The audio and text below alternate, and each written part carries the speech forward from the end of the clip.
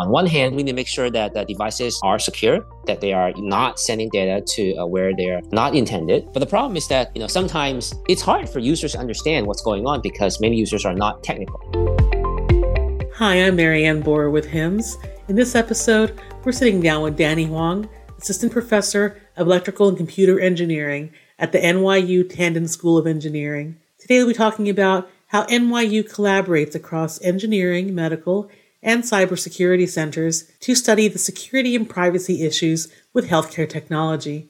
And before we start, I'd like to say thank you to the NYU Cyber Fellows program at NYU Tandon School of Engineering for sponsoring this podcast. Danny, thanks for joining us today. Yeah, thanks for having me. Can you please tell us a little bit about your background and your research focus? Yeah, sure. So my name is Danny Huang. I'm assistant professor at NYU, Department of Electrical and Computer Engineering. My background is in IoT, security and privacy. So IoT stands for Internet of Things. Basically, these are internet-connected devices like your TVs, your smart speakers, even today your cars, your light bulbs, and increasingly so, medical devices that take your blood pressure, take your heart rate, and transmit that information to some companies or third parties. So that's my background, understanding the security and privacy of all these connected things in your house, on your body, everywhere. So that's my background. Oh, that's great. Now, I'm not familiar with NYU's Center for Cybersecurity. So could you tell me a little bit more about that? Absolutely.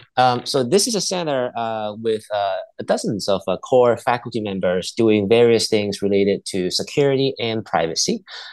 We have three main pillars of work. One is in industry partnership. One is actually doing the research, and another one is education program. So in terms of industry partnership, we're quite heavily involved and committed to working with industry partners. And we have an advisory council that helps us guide our cyber programs and send employees to our educational programs and engage in speaking and teaching opportunities and sponsor research. So that's one pillar in industry partnership.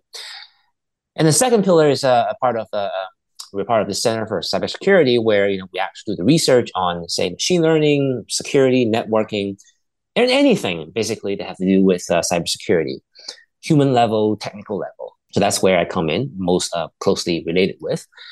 And the third pillar is in our cyber educational programs. I think we offer 3 master's degrees. We have a Cyber Fellows program online where we actually give scholarships to folks with full-time jobs to learn more about the latest in cybersecurity. We have cybersecurity risk and strategy joint with law school and management of technology. And we have recently a CISO executive certification program. So that's what we do, 3 pillars within our program. So that's a very high-level overview. Well, that's excellent. Now, broadly speaking, how do you think about the security and privacy issues in healthcare technology? My biggest question is, we don't know, which is this is the thing I ask. We don't know what we don't know. That's really concerning. Often hear about news reports, anecdotal reports about how, this thing was hacked or that insulin monitor is leaking private data to some parties, but there hasn't been a systematic study of how bad in terms of security and privacy for many different kinds of devices from different vendors. Like we've heard of, here and there from tweets and from blog posts about how, this one single vendor, this one single device, how this one single app may have problems, but not systematically. And that's where I come in. I want to understand this with my co-authors and team of researchers at NYU, just systematically. Basically, number one, what's in the ecosystem of all these patient monitoring devices? What's in the ecosystem? Number two, how bad are they in terms of security and privacy? So 2 major questions. What are all the devices? And number 2, how bad are they? We don't know what we don't know. So we will start with the first one, just understanding landscape first, ecosystem first, and then we'll proceed to understanding the security and privacy. That's my high-level take to your answer, to your question. Well, that makes a lot of sense. Now, security and privacy, of course, are often seen as kind of a trade-off. So how do you think about the balance between the two? Just to clarify, security and privacy, they're often trade-offs with, say, convenience and usability. Commonly, you have apps or devices that are very user-friendly, but then they have issues with security and privacy. One reason is because they have the default values built in. For example, if you look at, say, the world of, say, cameras at home, that's the easiest example. You buy a camera at home, it comes with default passwords. You don't have to deal with it. But then, the default password makes it super easy for attackers to get access to your cameras and to see what's going on your home network. That's a major argument in studying security, privacy, and usability of internet connected devices, including medical devices. How do we balance usability and security privacy? Like on one hand, we need to make sure that the devices are secure, that they are not sending data to where they're not intended. But the problem is that, sometimes it's hard for users to understand what's going on because many users are not technical. You give them, say, an insulin pump or something. To them, it is a device. It is a box. It is a black box. Users don't understand how it works and they just use it. I mean, you could tell the users, in full that, hey, by using this device, you agree to this and this and this and this, all the terms. It may turn users away because of the lack of usability. So there's a balance between, telling users in full versus telling users a bit of it. So this is a usability issue as well. Just taking the camera example, right?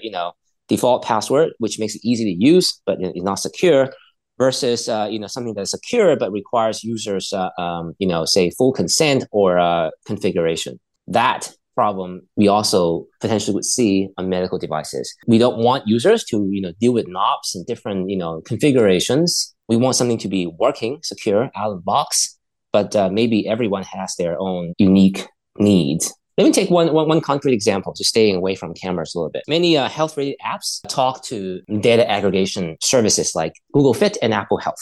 To some, this may be fine, just sharing data with Google and Apple, but to some, this may not be fine. They want to have their Fitbit or whatever health data on their devices themselves without sharing with Google and Apple.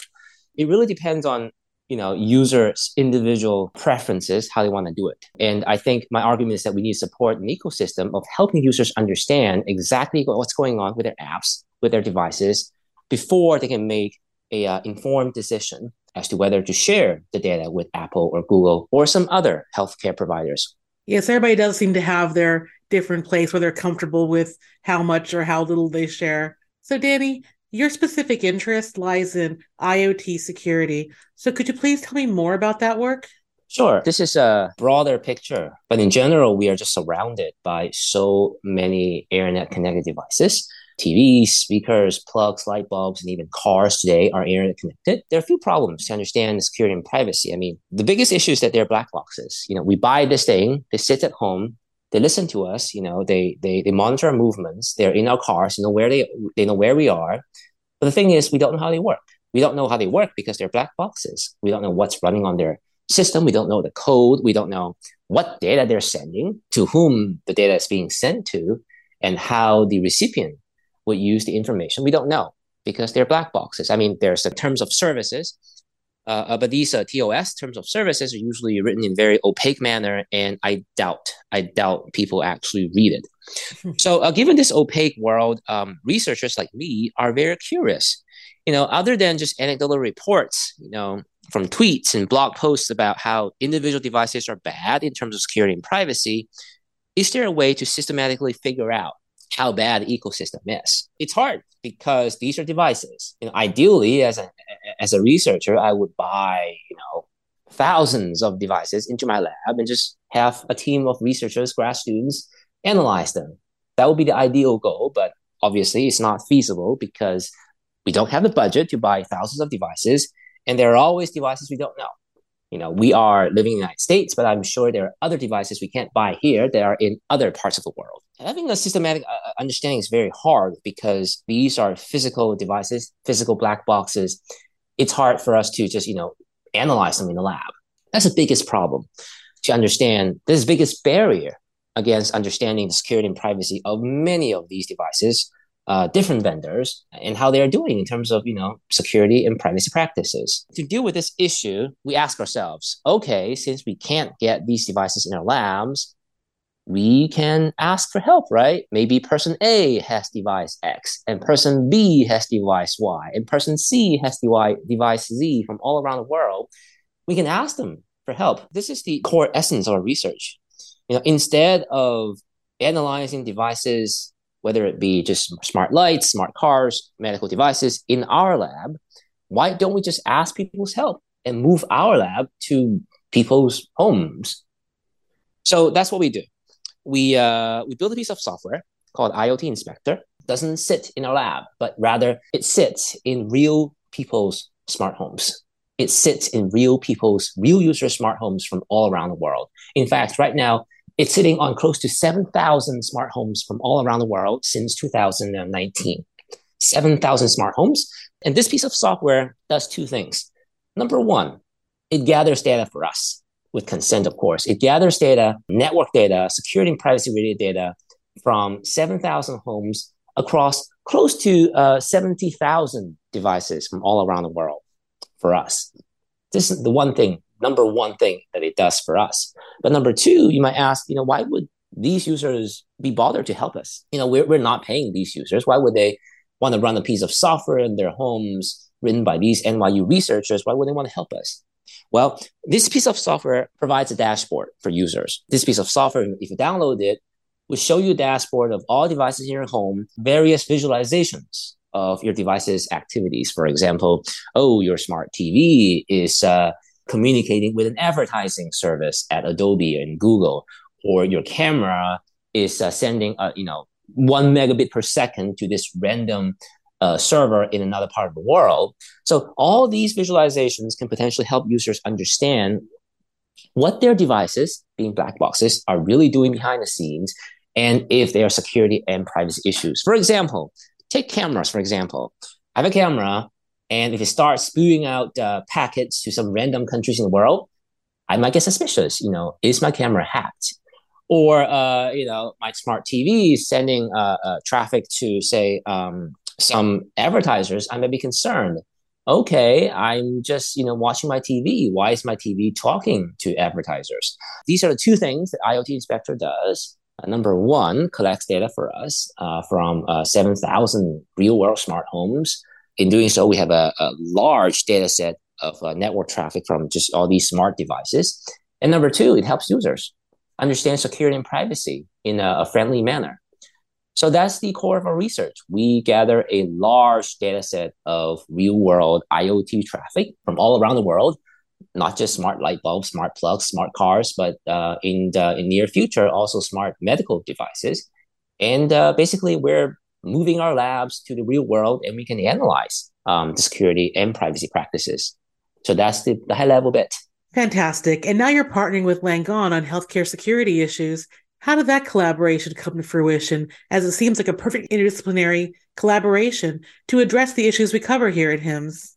There are basically two storylines how this collaboration happened. So I first got to know Oded Nov. He's a professor at Technology Management and Innovation Department, which is also part of the School of Engineering. We talked a little bit of medical devices, and he mentioned that Langone is interested in understanding about the security and privacy of these devices. And I told him that that's great because I know that there's some interest, especially also from the government, to understand security and privacy practices of some of these devices in terms of the software supply chain.